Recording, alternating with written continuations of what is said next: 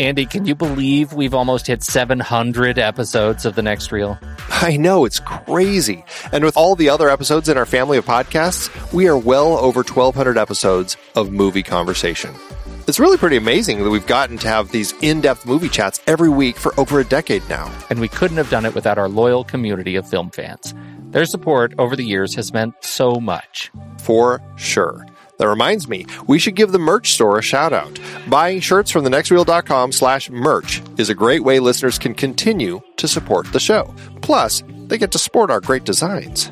Absolutely. I think sometimes folks forget we have a variety of shirts, mugs, phone cases, and more available. In fact, a great place to start is with a shirt sporting the Next Reel's logo. We also have that classic Fast Times Spicoli Surf School tee, or the weirdly popular Rusty's European Tour shirt. The one from National Lampoon's European Vacation. Why is that so popular? Search me, but we have sold a ridiculous number of those. I guess there are a lot of Rustys taking trips to Europe? We're always adding new designs based on movies we've covered, like our brand new design for a streetcar named Desire, featuring a streetcar named Desire.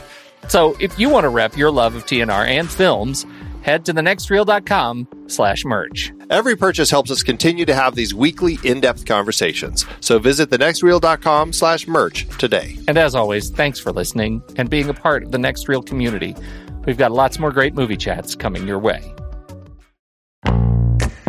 It is hard to believe we have been having in-depth conversations about movies since 2011. You are telling me. Producing this show week after week requires a ton of work behind the scenes. If you'd like to help support our efforts, one easy way is by using our Originals page when shopping for books and movies that we've covered. Just visit thenextreel.com/originals. Your purchases made through our links give us a small commission at no extra cost to you and allow us to keep having these great discussions. Season 5 had some great adaptations, like our Meryl Streep Oscar-nominated performances series.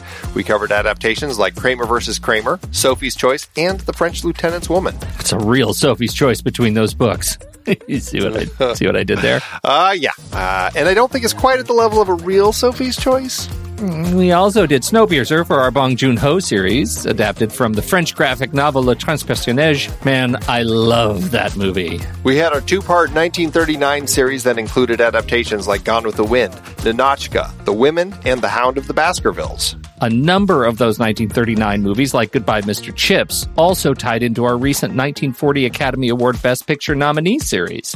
Our naughty children horror series had creepy adaptations like The Bad Seed, Village of the Damned, The Innocents, and Children of the Corn. For our Hayao Miyazaki series, we talked about his take on Lupin III with The Castle of Cagliostro, plus his own The Wind Rises. Some great listener choice picks too, Viridiana and The Great Escape. And for our David Mamet Wright series, The Verdict, The Untouchables, and Glengarry Glen Ross. Plus, Kiss Kiss Bang Bang from our Shane Black series, adapted from Brett Halliday's novel, Bodies Are Where You Find Them. Dive into the sources for all of these at thenextreel.com/originals. Every book you buy helps support the show. Check out thenextreel.com/originals today and find your next read.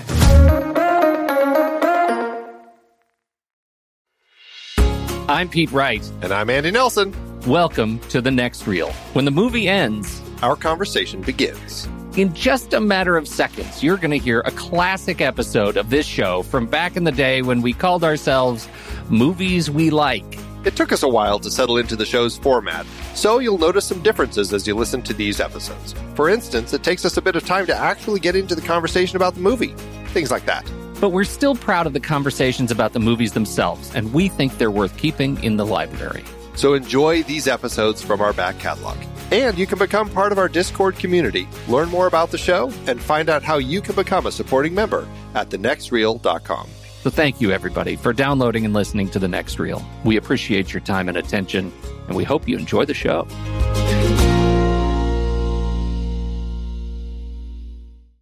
Andy?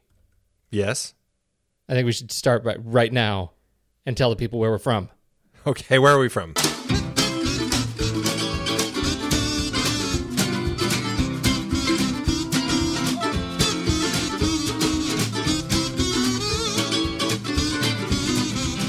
This is The Next Reel on rashpixel.fm, everybody. I'm Pete Wright, and that there is Andy Nelson. Hey, hey, hey. And we spoil movies. Tonight on the show, we're kicking off our Harold Ramis series with the 1980 golf classic Caddyshack. Before we get into that, you should learn more about us at thenextreel.com. Subscribe to the show on iTunes. Follow us on Twitter and Facebook at The Next Reel. And if you've ever played 36 holes on it, then gotten stoned to the bejesus belt that night on it, you're the sort of looper who should join us on The Next Reel's Instagram, hashtag PonyPrize, hashtag Guess the Movie Challenge. And for that, let's head over to Scotland to tune in with Stephen Smart in the land where golf came from. Hey guys, this week's movie was Wild River from 1960, directed by Elia Kazan and starring Montgomery Clift and Lee Remick. This week's winner was at Fegfay, who got it on MH6 and is entered into the Pony Prize hat. As always, a new challenge starts Friday, so thanks guys and see you later. So I got this press release a little Did bit you? ago, Pete. Yeah, I did. About a film that is at AFM, or it was just out at AFM, the American Film Market, looking for distribution. And I read it because I like to read these when I get them.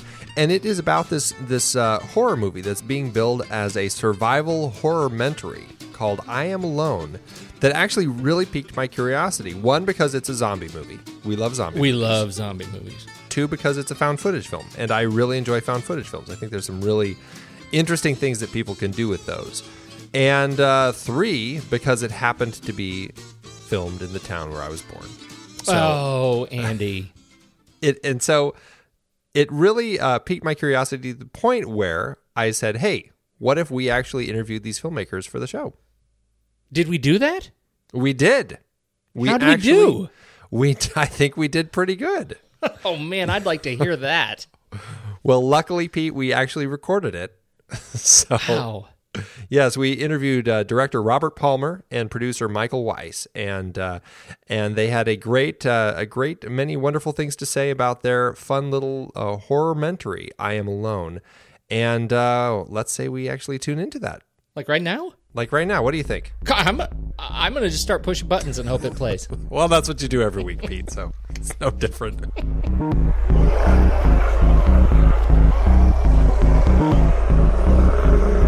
I'm Robert Palmer, one of the creators of I Am Alone. And I'm Mike Weiss. I'm the producer of I Am Alone. And we're the head. We're like a two-headed monster. Yeah, kind of doing every job. I was reading the credits as I finished watching the movie, and I noticed that. I noticed the head. Yeah, we tried to get creative with some of the credits, so it just looked like it was always me and Rob. There's some fake names in there. I was noticing that, and some you actually copped to. Who was the dude who says, this is a fake name? We know this already. As if you were ready for somebody to call you out. We had a release. I actually went through all the releases and we had like over 269 extras, over 300 people involved. And I had to go through them manually, and I saw it, and I'm like, clearly that's a fake name. So, like, we just owned it. We were like, if he's not going to give us a real name, we'll call him out. He'll get a laugh, and somebody else will get a laugh. You are making a movie here that is, man, it's right in my wheelhouse. You guys making a low-budget film. This was a Kickstarter project, not a blockbuster Hollywood budget.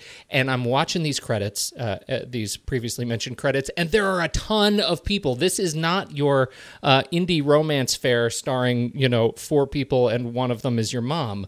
What possibly could have overtaken you to think that this is the project you should take on? That's a very good question for us. I have a reality TV background. We both do, but I'm still a reality TV producer. I'm a commercial editor. So over the years, Michael and I, we've been working on our own sort of paths. We've been friends since 8th grade. We've been working on our own projects, and we still write together. We've written over almost, I think, a dozen screenplays together. The original concept was like a $5,000 film we were going to shoot in the woods, as bare bones as we could be. And we realized we have potential to tell a very unique story. Yeah, a bigger story. The found footage camera aspect of it certainly has kind of been a unique trend to integrate into the horror genre in the past decade or so, and even longer, really, if you look back at the history of it. Cannibal Holocaust is probably the first credited found footage film,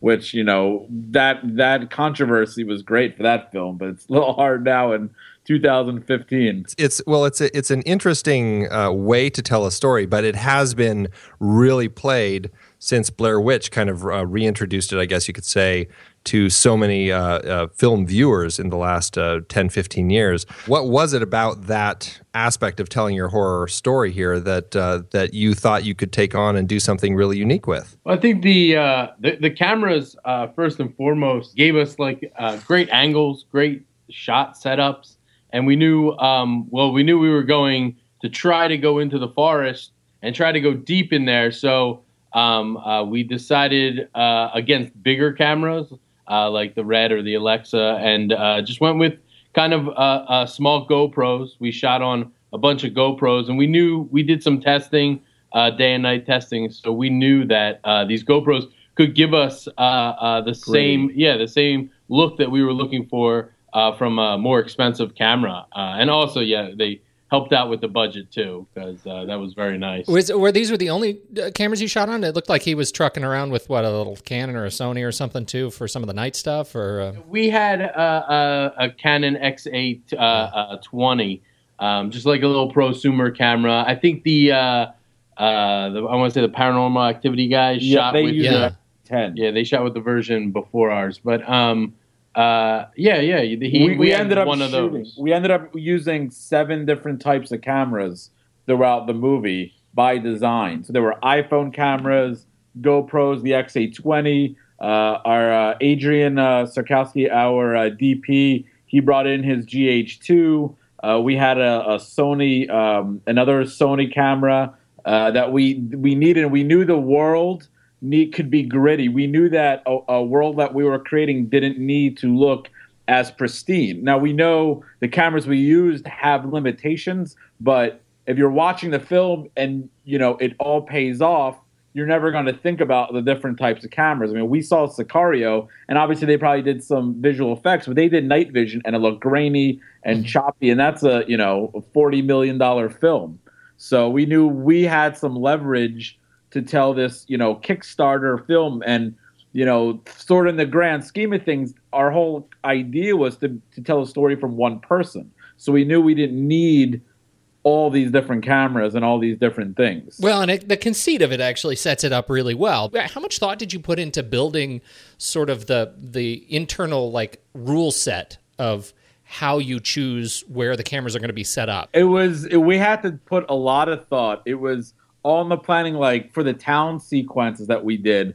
The city of Montrose, which we love them to death, they closed Main Street for us. They gave us it was at our discretion to shoot for a few days, which is amazing for us. So we knew that with our limited time, we had to know exactly where things were going to fall. Now, they did change a little bit, of course. The sun dictated, the weather dictated, but we always knew all right, if we're doing security cams, it has to be elevated. It has to sort of look generic. Sort of the grand scheme was we never wanted to feel like the cameras were placed there on purpose.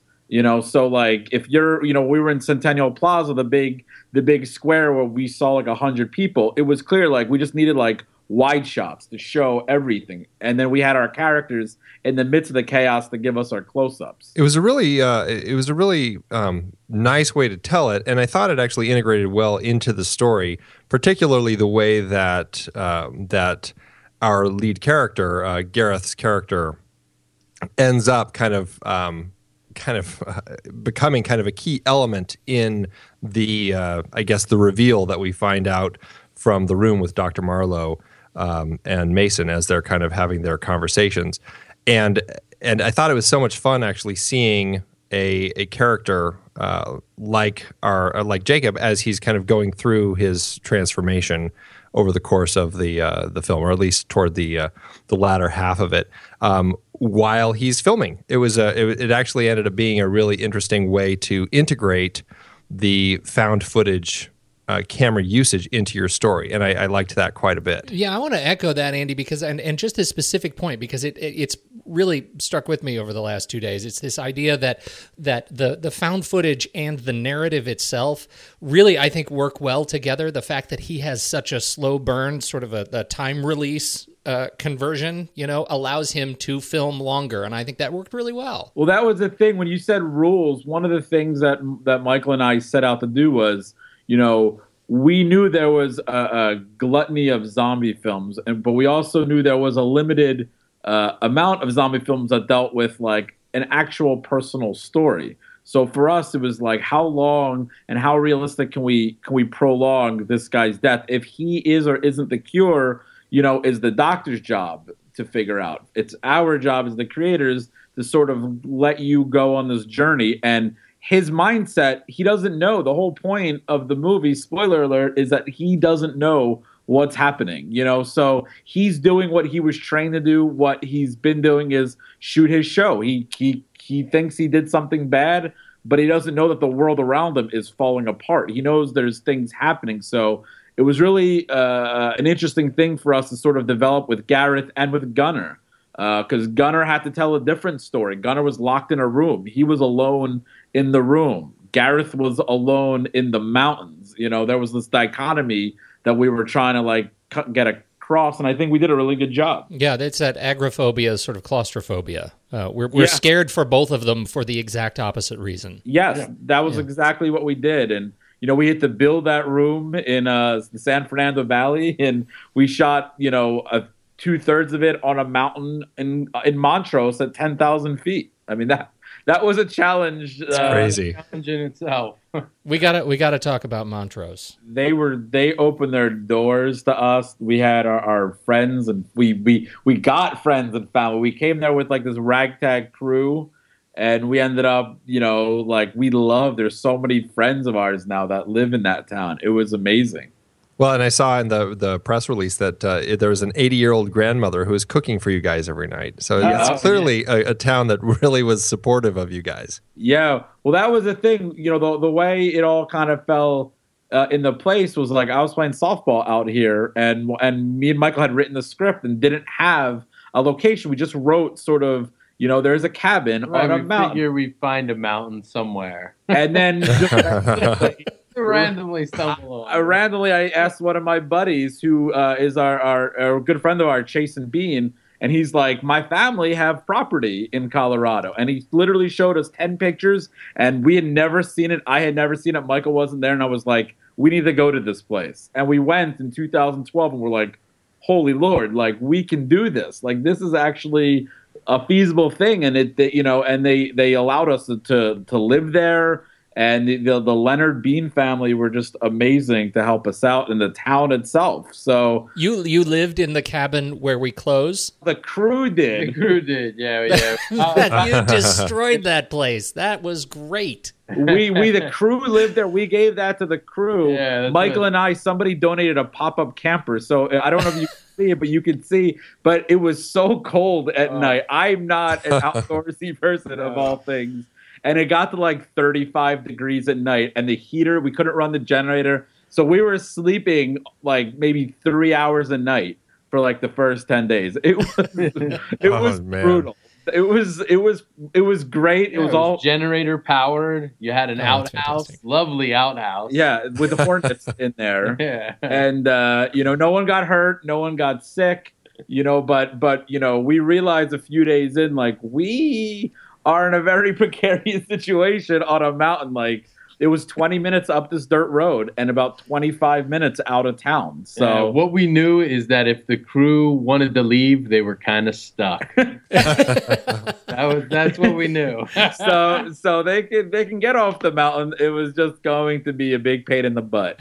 So we love our cast and crew. I mean, Gareth flew something like 28 hours from Wales. He flew, I think he took a train from Wales to London, through London to Heathrow to Toronto, then to Denver, and then drove 6 hours to Montrose to do rehearsals the next day. And he killed it. I mean, he did. Cow. He was great. He was the most annoying reality TV survivalist, and he grew into a really endearing, infected zombie creature. I loved his transformation. He was great. Yeah, I mean, that was the thing is, it was this, how do we unravel this mystery? If things are happening in the town, Gareth, we want to feel for Jacob, for Gareth. And, Gunnar is sort of the everyday man, trying to run through, trying to figure it out and get to his friend. I mean, at the end of the day, this movie is about friendship and amongst other things. Like, what would you do in this situation? And then we had our Dr. Marlowe, who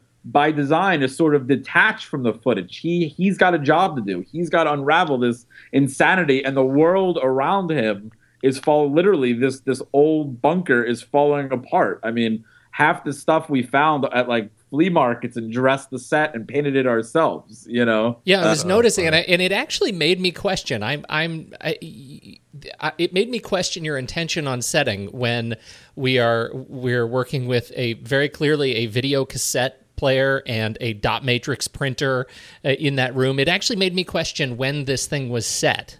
Was that intentional? Well, it was only intentional to make the room feel dated. Like if you analyze the room, and Michael and I love to sort of lay little subtle references. Like the poster in the corner from one of the cameras is in the 50s. I think in the 50s there was those underground bunkers were specifically set up by, and I'm blanking on the name of the government organization. Remember the poster? They set it up, so we dressed it as like if the room just stopped working in the 60s or in the 80s. So yeah, it was an underground bunker that hadn't been used in 20, 30 years. So what would happen when you turn it on? What would be there? Right, it was like they retrofit things, so there was like a mix back, because there were like computer screens. Like, was it storage? Was it not? It was all sort of to show that this room had a life at some point. Like the picture frames were like painted over, so you could tell there was something there, but now there's nothing. So we wanted to give it some life of its own. The map in the corner was those old style like Dr. Strangelove maps. So we wanted to it was key for us to show sort of such a different environment. Again, it was that dichotomy of like the expanse of the wilderness, and Gareth being center frame, and this sort of like isolated room, and Gunnar, our Mason character, just sort of fighting, not understanding what's happening. Why are these things happening to him, and why can't I help? Like, I can help go get him. I don't feel like I'm useful. And then but that was also for us by design, because we got a sequel plan. So, there you awesome! Go. That was on my list. Can you talk a little bit? Walk us through the timeline of production. Obviously we're very interested in the Kickstarter element. There's obviously Kickstarter sort of gestalt, but hearing how well it worked for you guys, if you could reflect on just how long it took you from when you had the idea to getting this thing written and funded and produced. I gotta tell you, we had a little trouble with Kickstarter. In 2012, we did our first Kickstarter campaign. We actually ended up doing two. The first one failed. 15 grand. Only. Yeah, it failed at 15 grand. We were asking the same. We were asking about 25, I believe. Yeah. And we kind of realized at that point that we needed to do something a little bit more than just Rob and I. So we kind of got together a team of people, and then we promoted for like a whole month. We actually spent a year preparing to relaunch the Kickstarter in 2013. So if the Kickstarter failed, we couldn't make the movie at all. But we had things lined up. If it succeeded, we had a few things lined up after it. We kind of got everybody together. We got the notion that we wanted to call like all around the world, call for sponsorships. Yeah, we had sponsors. Northside Shoes donated something like 72 pairs of shoes.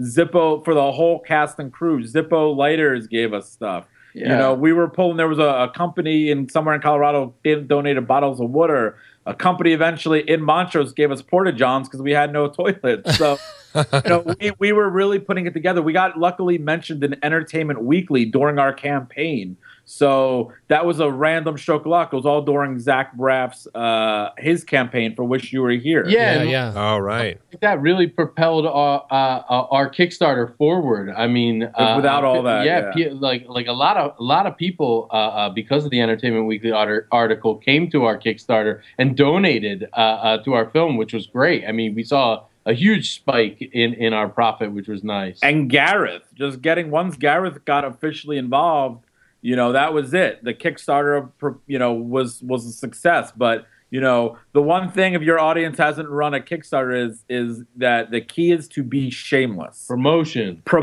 no joke. That's the only advice I can give about running a campaign is you have a goal, your project has a goal, and you got 1 month. And you got 1 month to make that dream happen. And there will be lots of naysayers and a lot of people who don't care, and you just got to believe in it that much. That's why we did it a second time. But we had a good friends and family behind us, so they, everyone kind of helped out. Everyone down to our sound designer let us use his house twice to shoot our zombie comedy video that we shot for the Kickstarter. Yeah, and it is a hard one. And was all your funding raised from Kickstarter?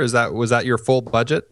Most of it are at our pockets. Besides, sure, and whatever credit cards you could get, right? Yeah, Pretty much. Exactly. We kind of basically we knew we could shoot the film for like $20,000. So we figured, and that was on the high side. So we figured as long as we went out to Colorado with a little bit in our pocket, that we'd have enough to get us through that, and we did. We pinched pennies, and we and our cast and crew knew what they were getting to. I mean, Gareth, knew exactly what he was getting into, and Gunnar and Rory, our good friend Rory, the only person who was cast after the fact was Dr. Marlowe, was Marshall, and that was also by design because we shot in August and then we did the Marlowe stuff after Michael and I were editing for, a few months. So, it's just you got to believe. That's the secret. Yeah, and absolutely. I think after it was successful, we still had a lot more to do. I mean, we went to Montrose and we planned a zombie walk in the entire town of Montrose, and we had a lot of people in the town help us out. And it was a big event, and it was a fundraising event for the film, for to make awareness that we were coming to town and that we weren't a big Hollywood film and we were asking for your help. And whether it was, to work on it with us or to, give some funds so people can eat. Donate. People gave us generators, and they played zombies, and they loved it. And there was people didn't want to leave. It would be like 3:00 in the morning. We're like, guys, you guys got to get off the mountain. We got to shoot at 8 a.m. What'd you do to train your zombies? Did they have any sort of a zombie university? We had obviously with The Walking Dead, they had their little Walking Dead school, and we kind of, Rob and I liked, we kind of liked the zombies more from The Walking Dead.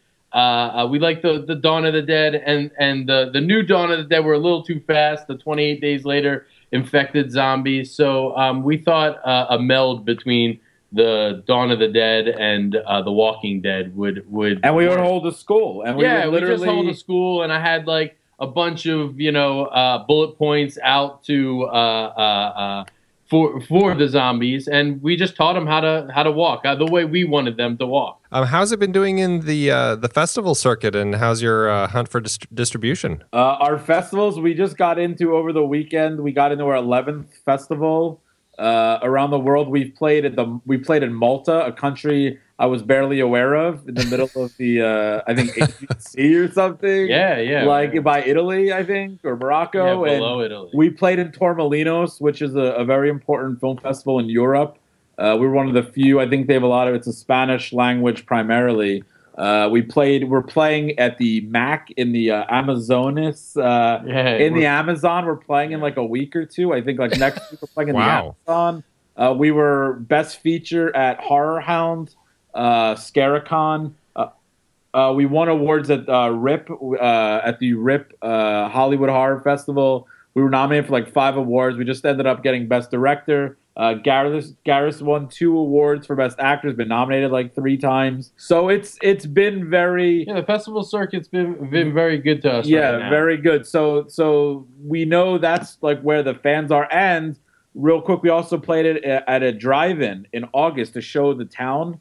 And that was one of the greatest experiences for us. Is like 300 cars on a Saturday night were lined up. It was the first time, I think they said, since 1969, since the original True Grit, that theater, the Star Drive-In, was sold out in Montrose. So, No way. And True Grit, because some of that was filmed up there as well, correct? Exactly. So they came out, the fans, the people came out. People came from like 2 hours away. There was a drive-in in Utah that was like, is it playing by us? So we realized the fans are there. So the festivals, that sort of circuit, I think that all sort of encompasses it. Just like the Phoenix Comic-Con this weekend. Like, that's part of the circuit for us. We're so excited. And Gareth hasn't even seen the movie yet. He told us today he could only sit through about half of it. It played in Wales over the weekend at the Wales Comic-Con. And he's like, I only saw a few minutes. He's like, I can't wait to watch it with you guys. So we're going to be in Phoenix. We're going to watch it, do a Q&A. And distribution's coming along. Distribution, we're talking with a few companies right now.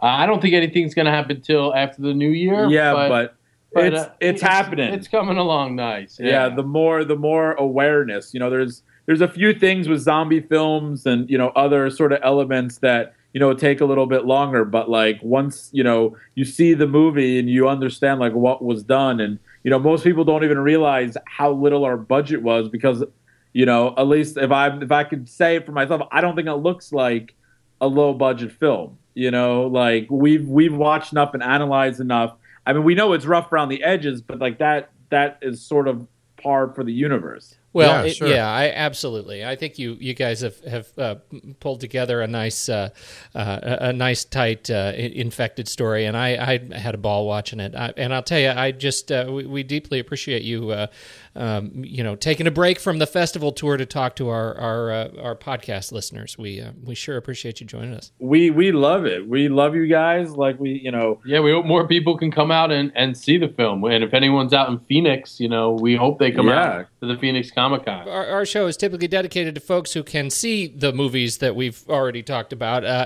So that is more of a challenge for I Am Alone, but where can they find out more about it and find out where they can hopefully see when it's coming through their town? Well, right now, everything is, we do everything on our website, IamAloneTheMovie.com.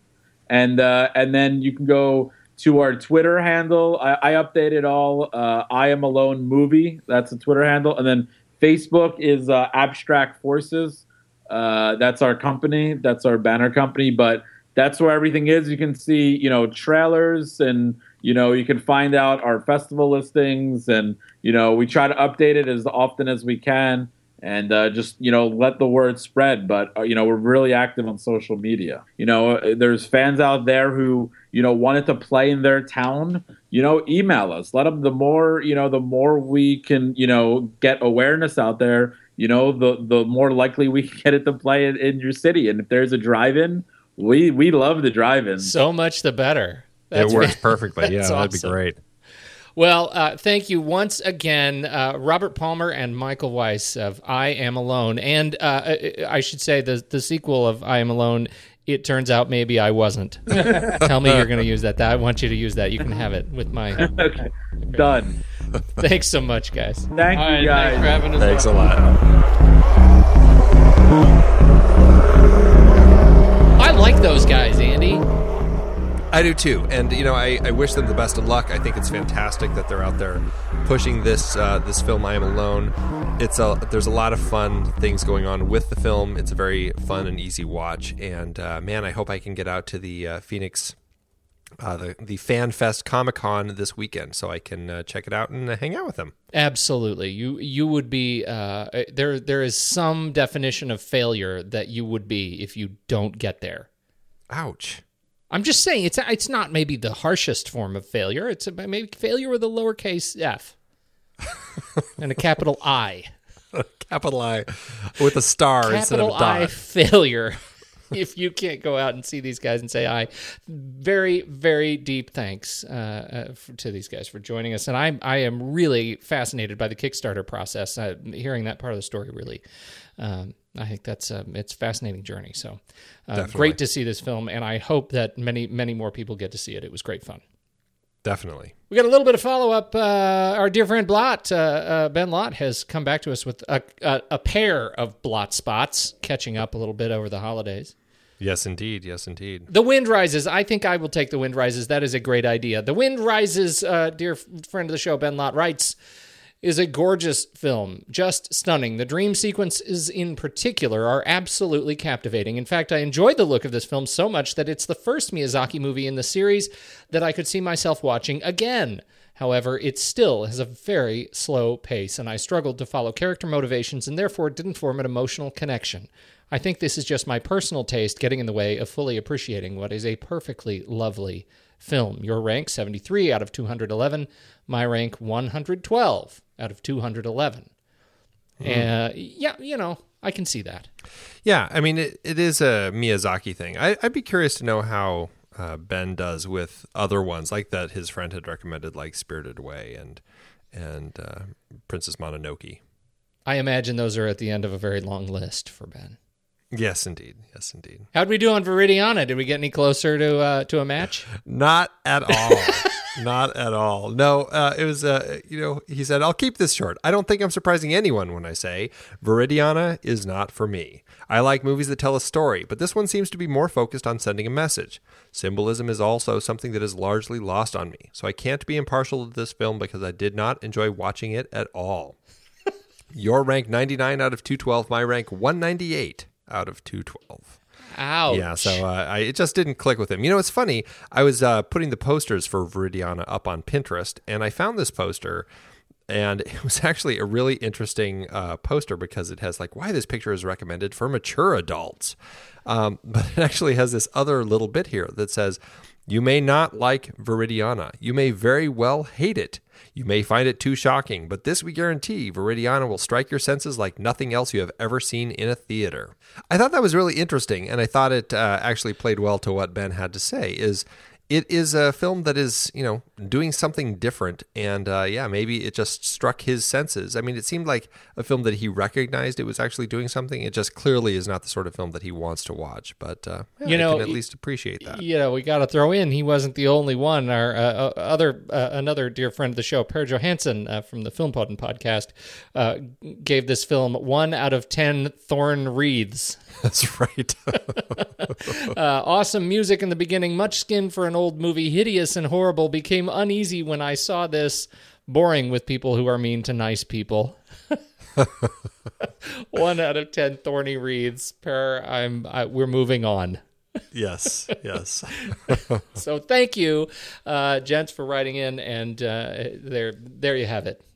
We're done. Oh, and I should also say, because it has come up, Ben also reminded us that we had not posted our 2016 schedule of films, and those are done. We have locked them in, and by the time you hear this, they should be up, right? Yes, they should. All right, so head over to letterboxd.com, probably. It's missing a vowel somewhere. Letterboxd, yes. .com/The Next Reel. All right, then you can see our 2016 movies, and let me tell you, we're very excited about it. Oh, yes. All right. Andy? Yes? How'd you like to make $14 the hard way? Welcome to the Bushwood Country Club. The membership's exclusive. You think I'd join this crummy snobatorium? The help is outrageous. What? The madness is contagious. Bad language, fooling around on the course, poor caddying. What, this whole place? Caddyshack, starring Chevy Chase as Ty Webb. Who is that disgusting man over there? A sportsman who really knows how to score. So, what brings you to this nape of the woods, neck of the wave? How come you're here? Rodney Dangerfield as Al Servant, a big shot. My dinghy's bigger than your whole boat! With an even bigger mouth. Hey, somebody step on a duck? Ted Knight as Judge Smales, a man of dignity and a sense of fair play. I've sentenced boys younger than you to the gas chamber. Michael O'Keefe as Danny Noonan, a caddy who wants an education. and gets one. You take drugs, Danny? Every day. Good. Cindy Morgan as Lacey Underall. She's got a bad reputation, and she's working hard to keep it. You want to tie me up with some of your ties? And Bill Murray as Carl Spackler. Just a harmless squirrel, not a plastic explosive or anything, nothing to be worried about. He's not crazy about gophers, but he is crazy. License to kill gophers by the government of the United Nations. And introducing Mr. Gopher as himself. I said freeze, gopher! Caddyshack. It's all about swinging. Kiss me, you fool. But not on the course. Hey, you want to make $14 the hard way? Playing a good game. That's, he got all of that one. And talking a better one. Hey, I should have stayed home and played with myself.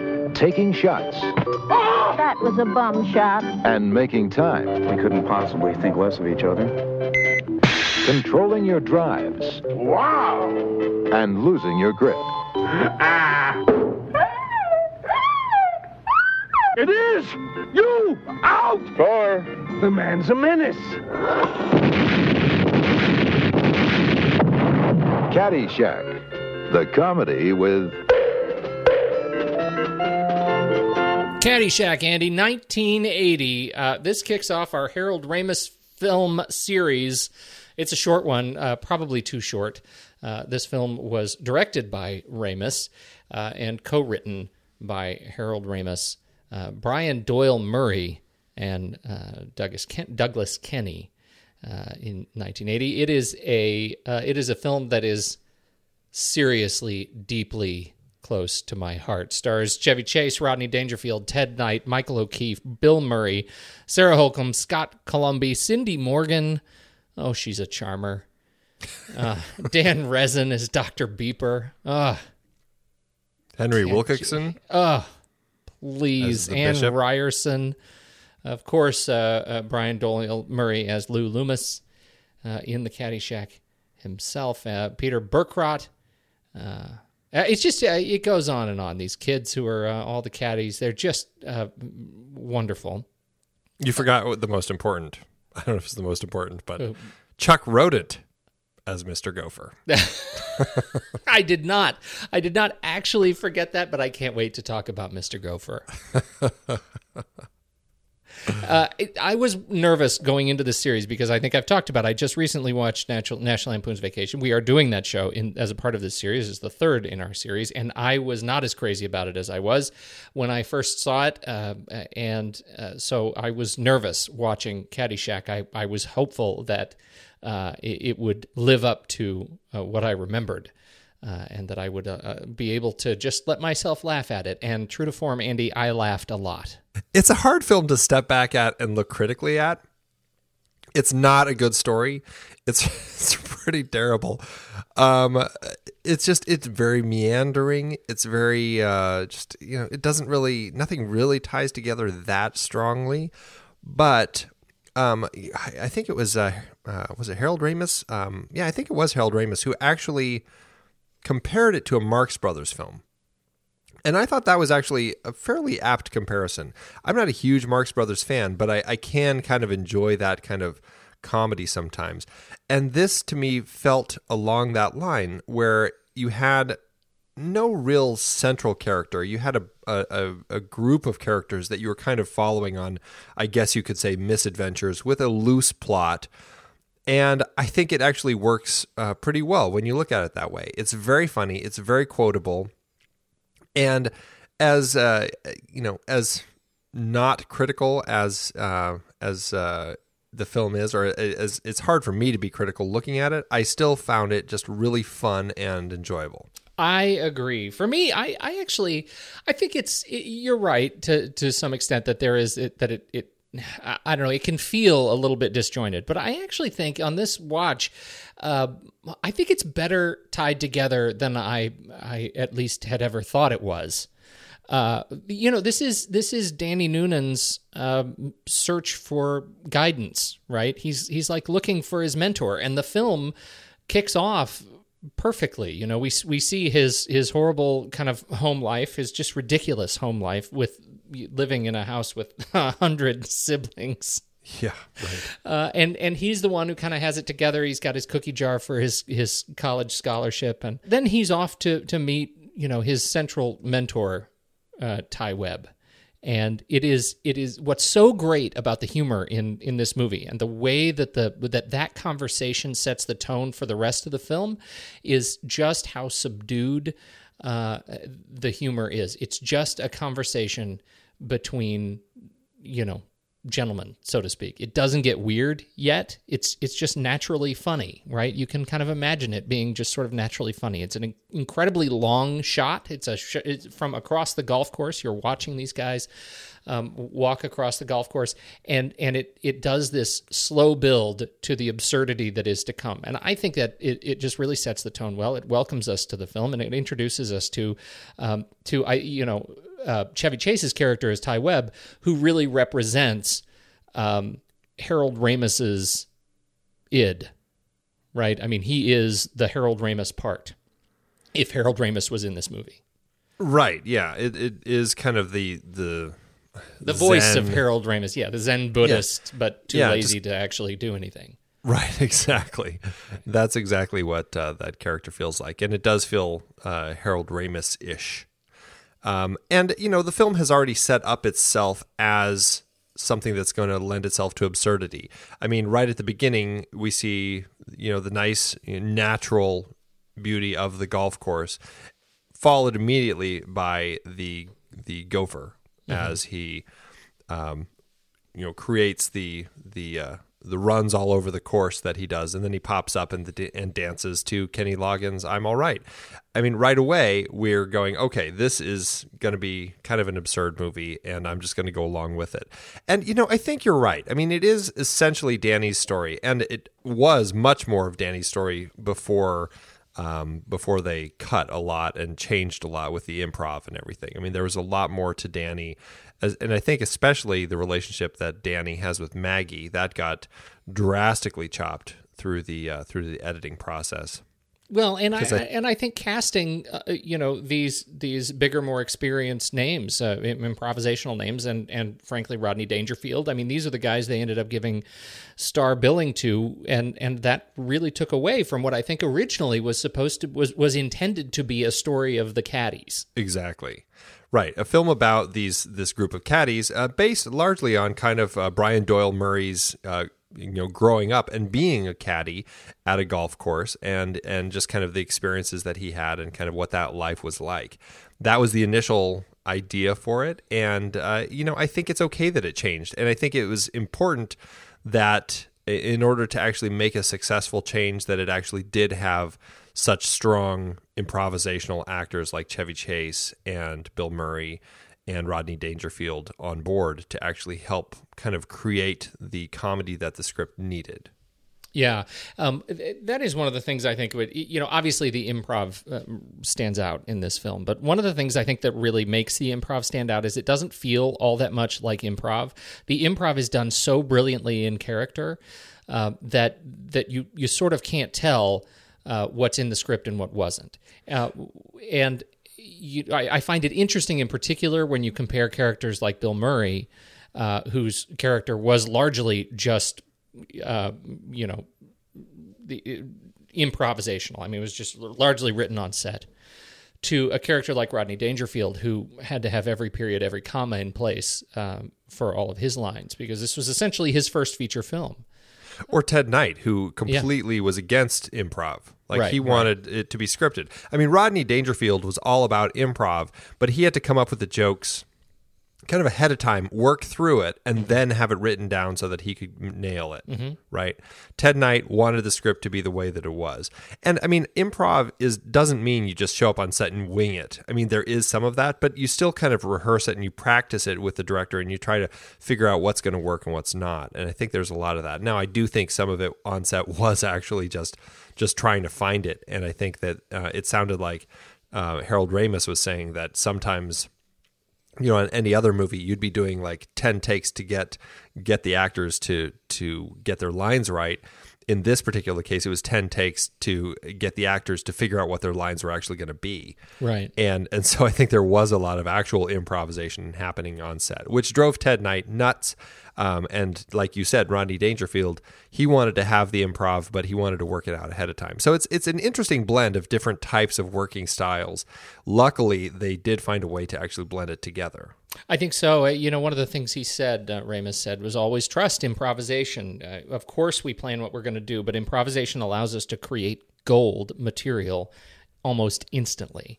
And I think you can see this with the group of actors that he surrounded himself with over the course of his films. And, many of his films have obviously a lot of the same actors, from Bill Murray and Brian Doyle Murray. And I think Brian Doyle Murray is in or with most of his films. I think the most of them, when you look at this group, like Chevy Chase and John Candy and Dan Aykroyd and 7. He worked on 7 of the projects with Harold Ramis, and they do a great job. I mean, I think that it's a great group of people here, and I really, this is a good example of, I think, what you can do in the editing. Because, I mean, this film was, the way that they shot it, it ended up being well over 4 hours in length when they first edited this together.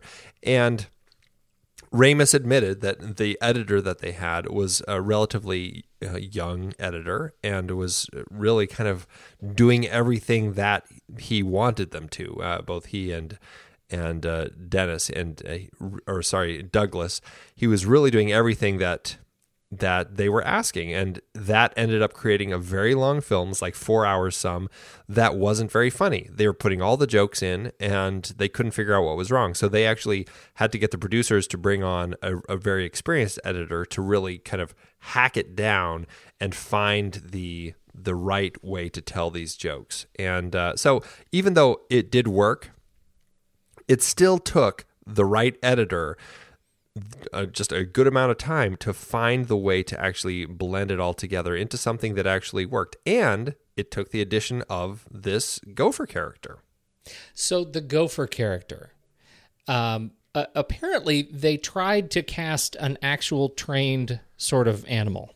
Yes. Like a real animal that predictably didn't go well, and obviously there were no computer generated effects that could have done this at the time. And I was blown away. I can't believe I did not know this. The guy responsible for creating the gopher is the same guy responsible for the original lightsabers, responsible for the X-Wing TIE fighter battles, no other than John Dykstra. That is bananas. It's crazy. John Dykstra had been with ILM, and then there's a little bit of a battle between him and Lucas because he worked on, after Star Wars, he went and worked on Battlestar Galactica. Yeah. And Lucas kind of, had a big lawsuit against them for plagiarizing Star Wars. And we got the gopher. And John Dykstra ended up creating his own company, and hence we have the gopher. Yeah, he didn't work on Empire Strikes Back. It's possibly his seminal work. Possibly. Forget those Oscars he got for Star Wars. This is it. I don't care about that. Yeah, it's actually funny to hear Chevy Chase talk about him. When I was watching some of these interviews with Chevy Chase, who I think it's difficult to get a candid moment with Chevy Chase, but there are two things that will cause him to sober up and not joke. And one is, I hate the gopher. I absolutely hate the gopher. When people think Caddyshack, they think this stupid gopher and that song, and they don't think about all of the incredible talent that was on screen, which I think is a bridge too far. Chevy, you were great. The gopher was just funny. And the other thing is his relationship with Bill Murray, which was touch and go. I think over the course of their has been touch and go over the course of their relationship or their careers. But that gopher was a divisive and yet symbolic of the success of the film. Yeah, they needed something to kind of help tie things together a little bit. I mean, initially it was just one scene. My understanding is it was the scene when it takes the ball and the flag, and Dangerfield says, "That kangaroo just ate my ball." That was it, and it was one of the assistants with a little puppet, and basically kind of reached his hand up, grabbed the ball, and pulled it, and that was all there was. luckily, I can't remember who it was. One of the producers, I believe, said, we gotta this is going to be something that we can actually use to help tie this together more. And they got Dykstra to actually make this gopher that like had little ears that moved, and it really gave it a personality, and it became this element that became a great foil to Bill Murray, who really had a chance to expand his part. And it created this kind of this indelible character it really is a nonsense character, but it does help ground the film in the absurdity. And it does kind of help tie it together as we kind of see this gopher right at the beginning, and we see him kind of going through the film. We see how at the beginning, Ted Knight's character sees the gopher and gets all upset about that. That ends up introducing us to Bill Murray's character, and of course, then he ties in at the very end and how the whole thing kind of blows up. And it's a great thing that really just helps build the climax of the film and makes it really fun. It's a great way to introduce kids to grown-up comedies, don't you think? And I say that only half off the cuff, right? Because this is the first grown-up sort of ribald comedy that I ever really wanted to see. That I saw that the cover of the VHS, right? I mean, it came out, and I was too young to see it. It took me a while to actually be able to see it because it was, I was too young in 1980 to see this film, and by the time I could see it, it was the thing that I wanted Dad to show me. I think we had it on Betamax. That's funny. And it was that gopher. I was like, I got to see the thing with the gopher. I don't even know what it's all about, but I've got to see it. And so this was my first sort of sex comedy, kind of that kind of teen romp. This movie is kind of an interesting part of Ramis's career, right? His career making films, because one of the things that I think is so interesting about his work is that he starts out very much as the renegade comic. He's trying to sort of put rebellion in the mouths of these smart ass characters, and this obviously kind of spun out of his SCTV days, his college days, his early writing. But you can trace his transformation as a man over the course of his transformation as a filmmaker, leading almost directly from Caddyshack and Stripes through Ghostbusters to Analyze This and Groundhog Day, where you see him just really mature and actually using comedy as a way to tell some much more sophisticated stories about growing up. And so I'm wondering how you reflect on that angle of Caddyshack, on how well this tells a story of kind of the story of young people and what they aspire to by the role models that the adults are displaying for them in this film.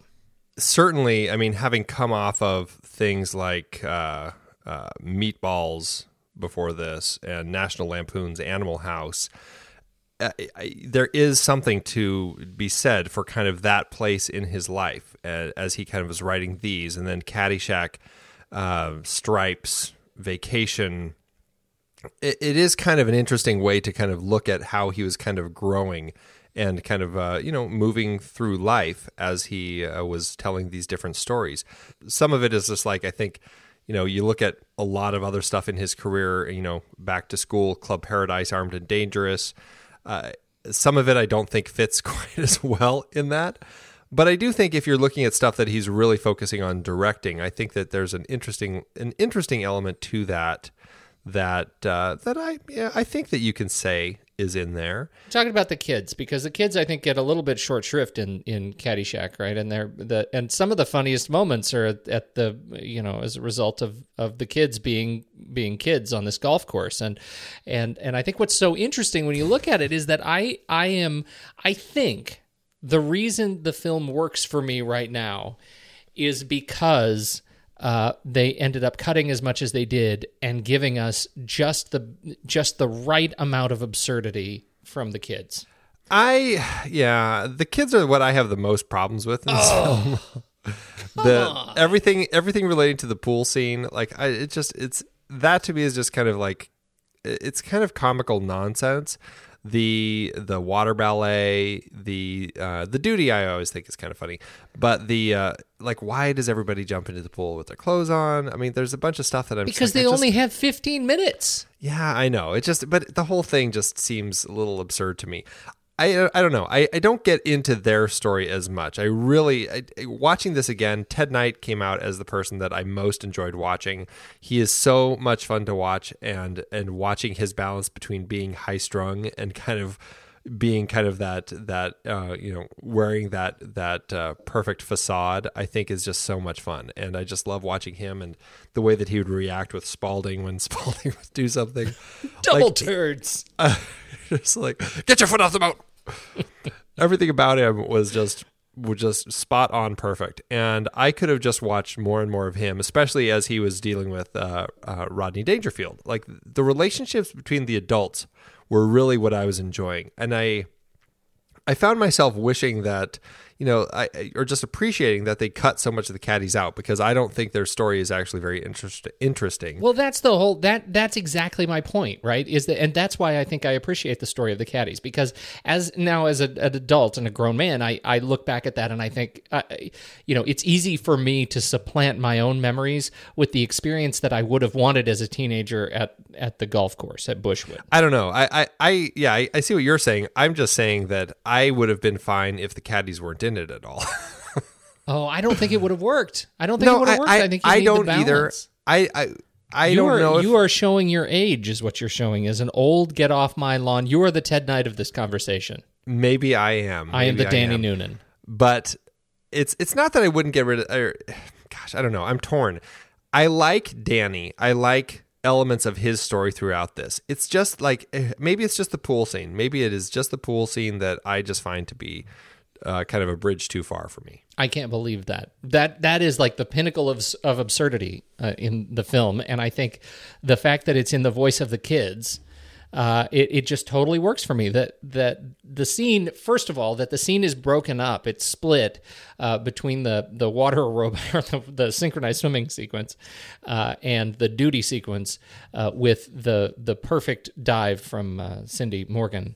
I think is just, it's just pitch perfect sort of sex comedy, right? Where everybody stops and the glasses come down on the nose, and it reminds me of everything of my angst-ridden youth.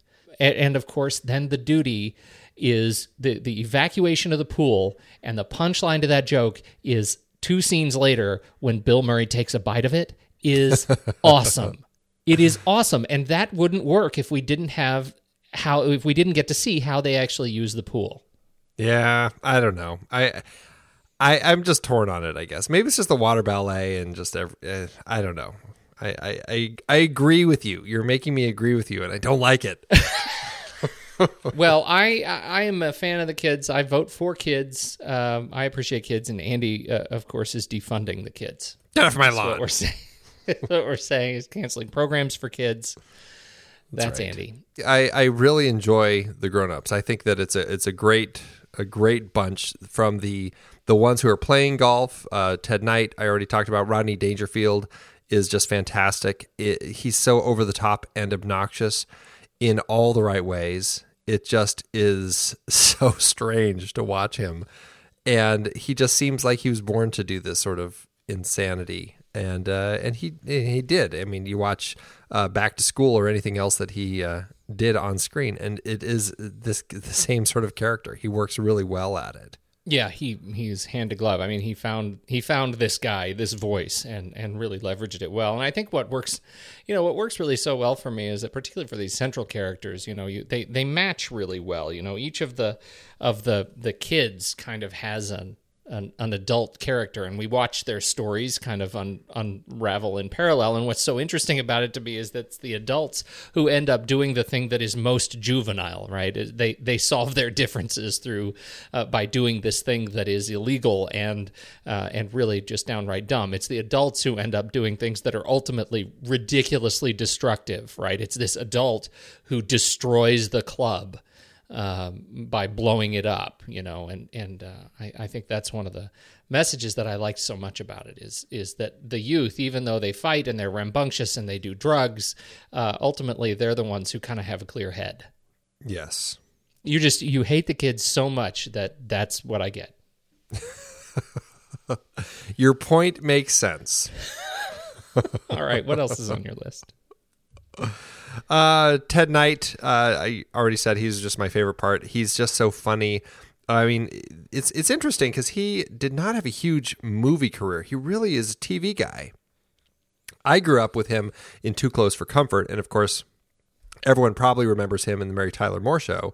I don't know if everybody does, but he was kind of a key part in that show. And his movie career, pretty limited. In fact, I think this was actually his last film, and then he ended up passing away 6 years later from cancer that he had for quite a while that he was fighting it. Ted Knight was fantastic. Apparently, he was very much the character that he played. He carried a comb. That is the anecdote from Chevy Chase. He carried a comb. And did not like his hair getting mussed up. Did not like his hair getting mussed up, and combed his hair 20 times a day.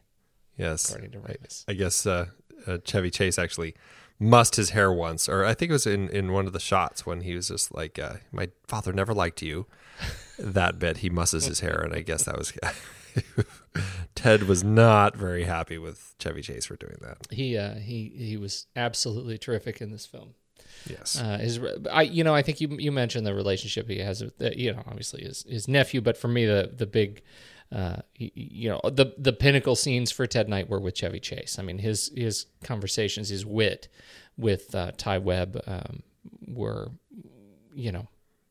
absolutely perfect joke writing. When you look at just the straight man role. I say he's that way with everybody. I mean, I think he's so great with Michael O'Keefe playing Danny. Yeah. The bits where he's just like, he's, I'm going to be doing my, christening my new sloop, and then he's just like, what are you doing? He's like, oh, I'm free. He's like, oh, why don't you come on over and mow my lawn then? That's such an interesting thing because he bounces back between being kind of the goofy character and the straight man, because he's definitely not the straight man with Danny, and yet he is the conservative bull with Ty Webb, and I think he just is great every time he's on screen. And Michael O'Keefe, I think, is great as Danny. I think he brings a lot of the just what you were talking about as far as the youth. I think he brings that to the screen, and regardless of any problems I had with kind of the presentation of the youth in the film, I do think Michael O'Keefe has a nice balance of kind of playing that opposite these older characters, whether it's Ty or the judge or any of them. I mean, I think that he actually kind of ended up being the perfect actor to carry that off. Isn't he funny to watch his career since this film? Yeah, he is so all over the place. It's amazing. This movie was coming off of an Oscar nomination for supporting actor opposite Duvall in The Great Santini. Yeah, that's right. God, it was right after, wasn't it? Yeah, this was a year later. And then, he's just been all over the place, man. He is just, and he's just everywhere. He's one of those actors who's just in everything. It's just crazy. I mean, he was in, Michael Clayton a few years ago, for Pete's sake. Yeah. Crazy. Hot Chick with Rob Schneider.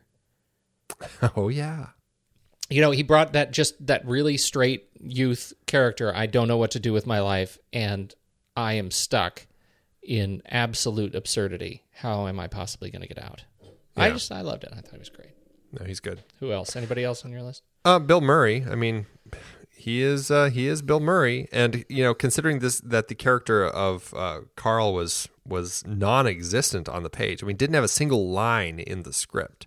I mean, he ended up creating a character that, I mean, everybody's pretty quotable, but I feel like there's nothing that comes out of his mouth that's just not something you can quote from this film, Absolutely. The number of scenes, to hear Harold Ramis talk about it, the scenes that were just, as you say, written on set, the scenes that were the iconic scene between Bill Murray and Chevy Chase. And this was one of the things that, to hear the producer talk about the film was this idea that, here are these two guys who were, really the biggest names in the film, Bill Murray and Chevy Chase, that they, when they went into filming, they didn't have a scene together. Like they were never on screen at the same time. Right. They went to lunch with Harold Ramis and Doug Kenny, and they wrote the scene, and then they went back, locked themselves in the room, and shot the scene. And that is the fantastic play 36 holes, get stoned to the bejesus belt on it that night sequence. Mm-hmm. Which is, the whole thing is quotable. Pool, pond. I use that every day. Somebody in my life gets pool or pond. A lot of these guys actually all kind of came up together in their careers.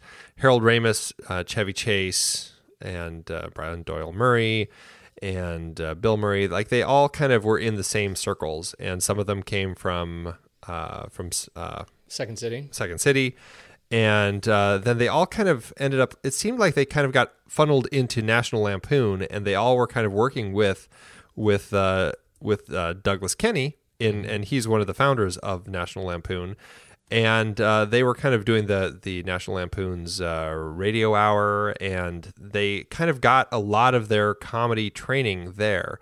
They actually, when National Lampoon's Animal House was getting put together, they actually wrote the role of Otter for Chevy Chase, but he actually was, at that point, he was finished his first season of Saturday Night Live, and was trying to do something a little more serious. So went to work on Foul Play, but after that they did end up working together on Caddyshack. Lucky for all of us, because that gave us the wonderful, strange, just I don't know, zen performance of Chevy Chase in this film, which is just so much fun. Okay. What else do we have? Anything else hot on your list as we look through these people? There's so many people. Yeah. So many people. Yeah, there are a lot. I mean, Cindy Morgan, geez, I mean, she was easy to fall in love with. She didn't do much other than this and Tron. I mean, she actually has done a bit of things, but those, I guess, are the things that she's mostly well known for. Mm-hmm. And Sarah Holcomb, who was Maggie, I mean, geez, she did Animal House and a few other films, and Caddyshack was her last film. So a couple years of working in films, and then she was out. So all the same kind of films too. I mean, right. I haven't seen Walk Proud, but judging by the cover, or Mr. Mike's Mondo Video. Yeah, right. Henry Wilcoxon was of anybody on the cast. I mean, he has been around forever. I mean, he started acting in the 30s, and just one of those guys who had been in many, many things. He plays the bishop, the guy who's out with Bill Murray out in the driving rain, trying to get that last 9 in before it really starts raining. But geez, I mean, he had been in just so many films. This was also toward the end of his career. Yeah, this was toward the end of his career. He only did a few more films afterward, but I mean, he was a guy who really kept busy. Mrs. Miniver. He was in Mrs. Miniver, Greatest Show on Earth. Cecil B. DeMille. Look at that, Cecil B. DeMille. Yeah, 10 Commandments. 10 Commandments. Yeah. The last person I was really going to just mention or talk about was Douglas Kenny, and just this quite a story that he had. I mean, he was one of these guys who ended up founding National Lampoon, as I talked about, and they wrote some very funny things like Board of the Rings, the Lord of the Rings parody, and the National Lampoon's what was the yearbook that they put out? The 1964 high school yearbook parody. And I mean, you can still get those through Amazon. Just things that were very funny, very popular. And he had a really good way of kind of finding that humor in things, and just spoofing it. He was producing this film, and I from what I read, he really kind of felt a little affronted, I guess, that he wanted to produce it, but the studio wanted to or I guess felt more safe having kind of a real producer on board. And so they had, why am I blanking on the producer's name? It's Peter Gruber and John Peters. Right. Those two, why he was feeling kind of affronted that those other producers were kind of doing the work, and just he didn't feel as connected like he did on Animal House. And, he got into, well, everybody was really doing drugs on the making of this film. I mean, there's a lot of drugs and drinking and just wild parties and everything. But he really ended up feeling just kind of distant a little bit, and he drank a lot. And at one of the press screenings, when they first showed this, he actually went off on all the people in attendance. And then he passed out, and shortly after the film premiered, about a month later, Chevy Chase, who was one of his really good friends, had taken him to Hawaii to try to kind of help him kind of calm down and just kind of get through everything and get him out of this depression that he was in. And then when Chevy Chase had left, he ended up going and killing himself. I mean, no one really knows if he killed himself, but he went up onto a cliff, and all that was left on the top was his shoes, and his body was found several days later in some of the rocks down at the bottom. And people don't know if he was up there and he slipped, if he was going up there and he did kill himself. Nobody really knows, but it's a very tragic story. Young. Yeah. Young. Yeah, very young. 33? Yeah. Wow. And yet he managed to get his name on Caddyshack 2. Yes, lucky him. So in terms of, achieving your aspirations. There you go. Well, I mean, the nice thing about Caddyshack, even though he felt it was a failure, I mean, he didn't like the cut. He didn't like the gopher, what they did with that. When it was released, I mean, the critics just really railed on it. Nobody seemed to like it. But it ended up being a really popular film. It did well for itself. And it's grown in popularity. I mean, it's really kind of this comedy status that it's achieved now, especially in the sports world and the golf world in particular. I think Tiger Woods says it's his favorite film. It's a very popular film, and people just love this film. And he never got to see that, and so that's I think where a lot of the tragedy lies. Oh, that's really sad. Yeah, like I said, this is a film that has really influenced people. I mean, there's some people, there's a book out, The Book of Caddyshack, everything you ever wanted to know about the greatest movie ever made. People really think that this film is end all be all. I mean, Kenny Loggins still sells gopher dolls at his concerts. I mean, you can go to Amazon and search for Caddyshack, not just the movie, but you can find Bushwood Country Club golf hats and apparel. You can find gopher head covers for your clubs. You can find golf balls with the Bushwood logo on them. I mean, there's just so much stuff out there and that is golf related. And I mean, this movie did a lot of things for the golf world. So I think a lot of people in the golf world are very thankful that this movie made it a much more fun and enjoyable sport to kind of watch and participate in. It certainly, I certainly find it inspiring. And I think this is what got us sort of writing. I kind of attribute Caddyshack to what certainly what got me writing sketch comedy in college was just I wonder how I could distill from these rules or distill from this film some rules that would define what's funny and start practicing it. I mean, this is an inspirational film, certainly in that regard for many. Indeed, it is. How did it do? You said it didn't start as well as it maybe should have. Yeah, I mean, it cost about $6 million to make, which is about just under $17 million in today's dollars. A decent sized budget. It ended up grossing domestically. I couldn't find anything internationally, but domestically, it ended up grossing about just under $40 million. So, I mean, it did well for itself. It wasn't like a huge box office draw when it first came out. And like I said, the critics certainly didn't care for it. But it did find its audience, and it grossed just under $40 million, which in today's dollars is just under $113 million. So all told, it ended up doing pretty well for itself and making about $970,000 per finished minute in adjusted dollars. Not bad. Not too bad. Not bad. I say we rank it. Let's do it. Head over to flickchart.com/thenextreel and sign up for an account and friend us and start with Caddyshack because that'll make everything else easier. There you go. Yeah. What's our rule? What's our rule? How are you approaching Caddyshack as you rank these other movies? Rank it against other movies. Well, I mean, not critically, certainly. I guess it's just, it's a fun film. It's not something that I put on really too often. So I guess I'm just kind of, my rule will be, a lot of it I think is going to boil down to kind of an enjoyment factor. But I mean, if it comes up against, a really well-made film, I'm going to have to take that into account for them. And, kind of, it may lose to some more serious films that I may not watch as often, but I feel are just stronger filmmaking. I'm just going to go by which movie makes me laugh more. So okay. Let's roll the dice. That's a dangerous game to play. All right, Caddyshack or The Bad Seed?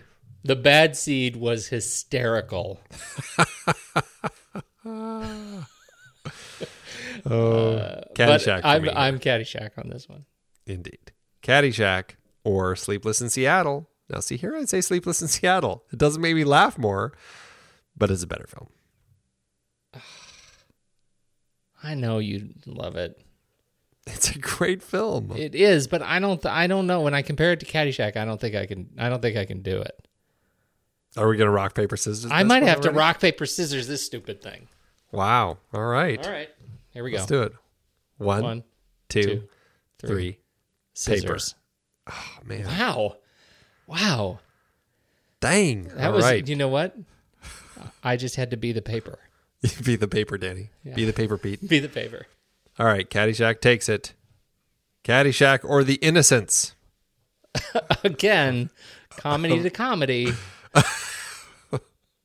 I'm going to say The Innocents. Yeah, The Innocents. Thank you. Caddyshack or Moneyball, Pete? This one's all you. Oh dear. I'm going to have to go Moneyball. Yes, indeed. Caddyshack or The Social Network?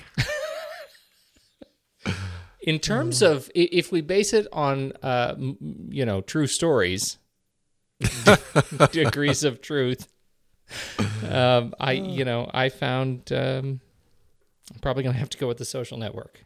There you go. Caddyshack or Scarlet Street? Oh, jeez. Scarlet Street. This is a terrible game. Whoever came up with this stupid thing? Scarlet Street. Caddyshack or Out of the Past? Out of the Past? Yeah, Out of the Past. Me. All right. Jeez. I know. It's rough. Caddyshack or The Curious Case of Benjamin Button?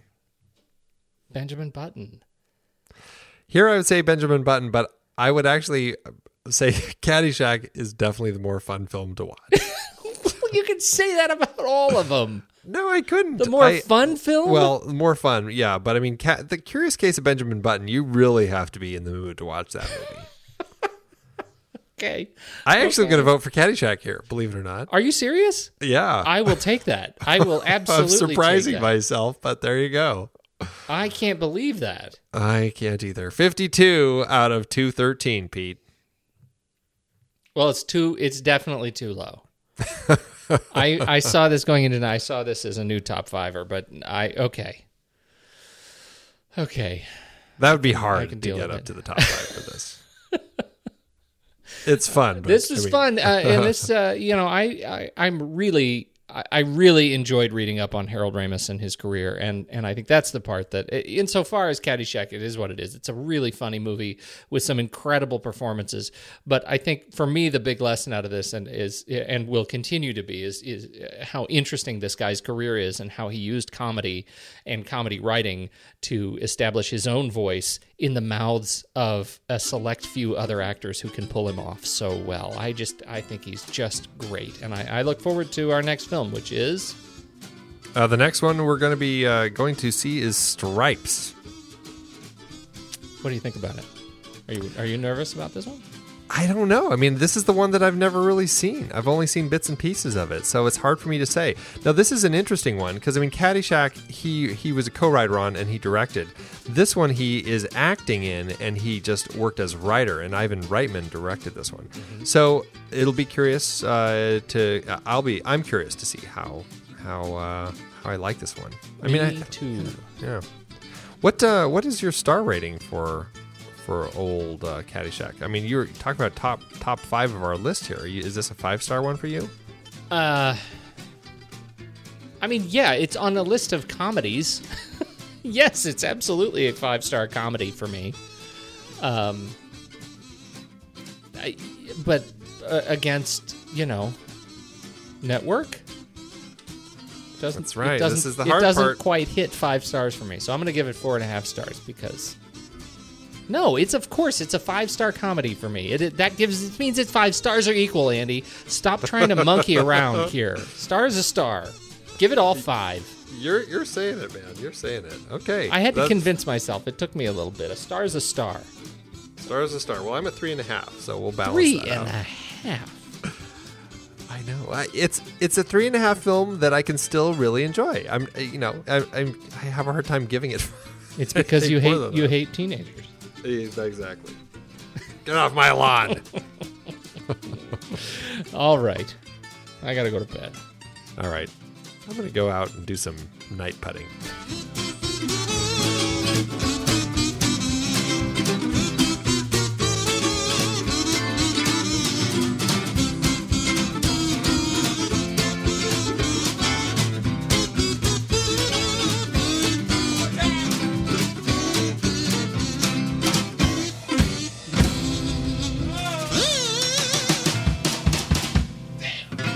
Okay.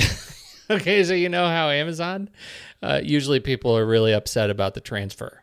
Yes. That's a perennial favorite that it needs to be. The transfers, the studio should be ashamed of themselves. Well, in this case, it turns out there are 2 versions of this film. And here is Karen Kincaid writes, I did not realize that there are 2 versions, a clean version, which they show on TV, and a R-rated version. We bought this film to show my 96-year-old mother-in-law. Well, boobs were flashing, and the language was not good. My husband was really embarrassed that I had bought this for him to show her. I guess I didn't properly read what this version was. Oh, well, this did not help me earn any good mother-in-law points. That's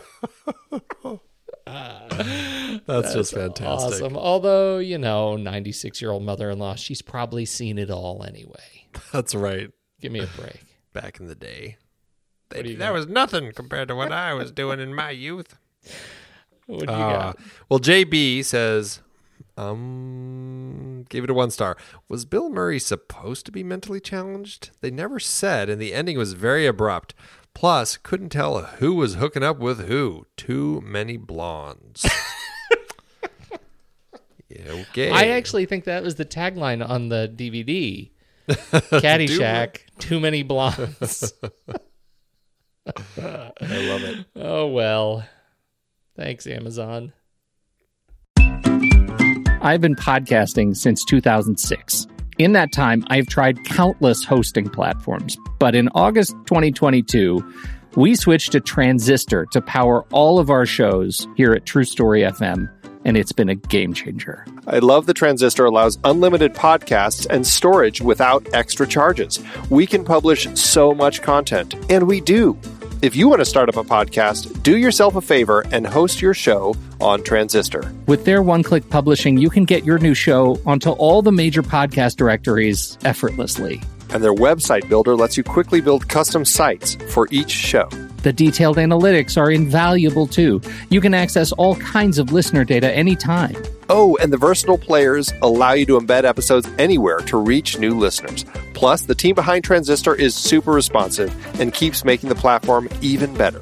After using countless hosting services over 15-plus years, Transistor has been, hands down, the best podcast partner for us. If you want a hosting platform to take all the worry out of getting your podcast out into the world, go to thenextreel.com/transistor and check it out. Support our show and support your own show. by going to thenextreel.com/transistor. Start growing your podcast today.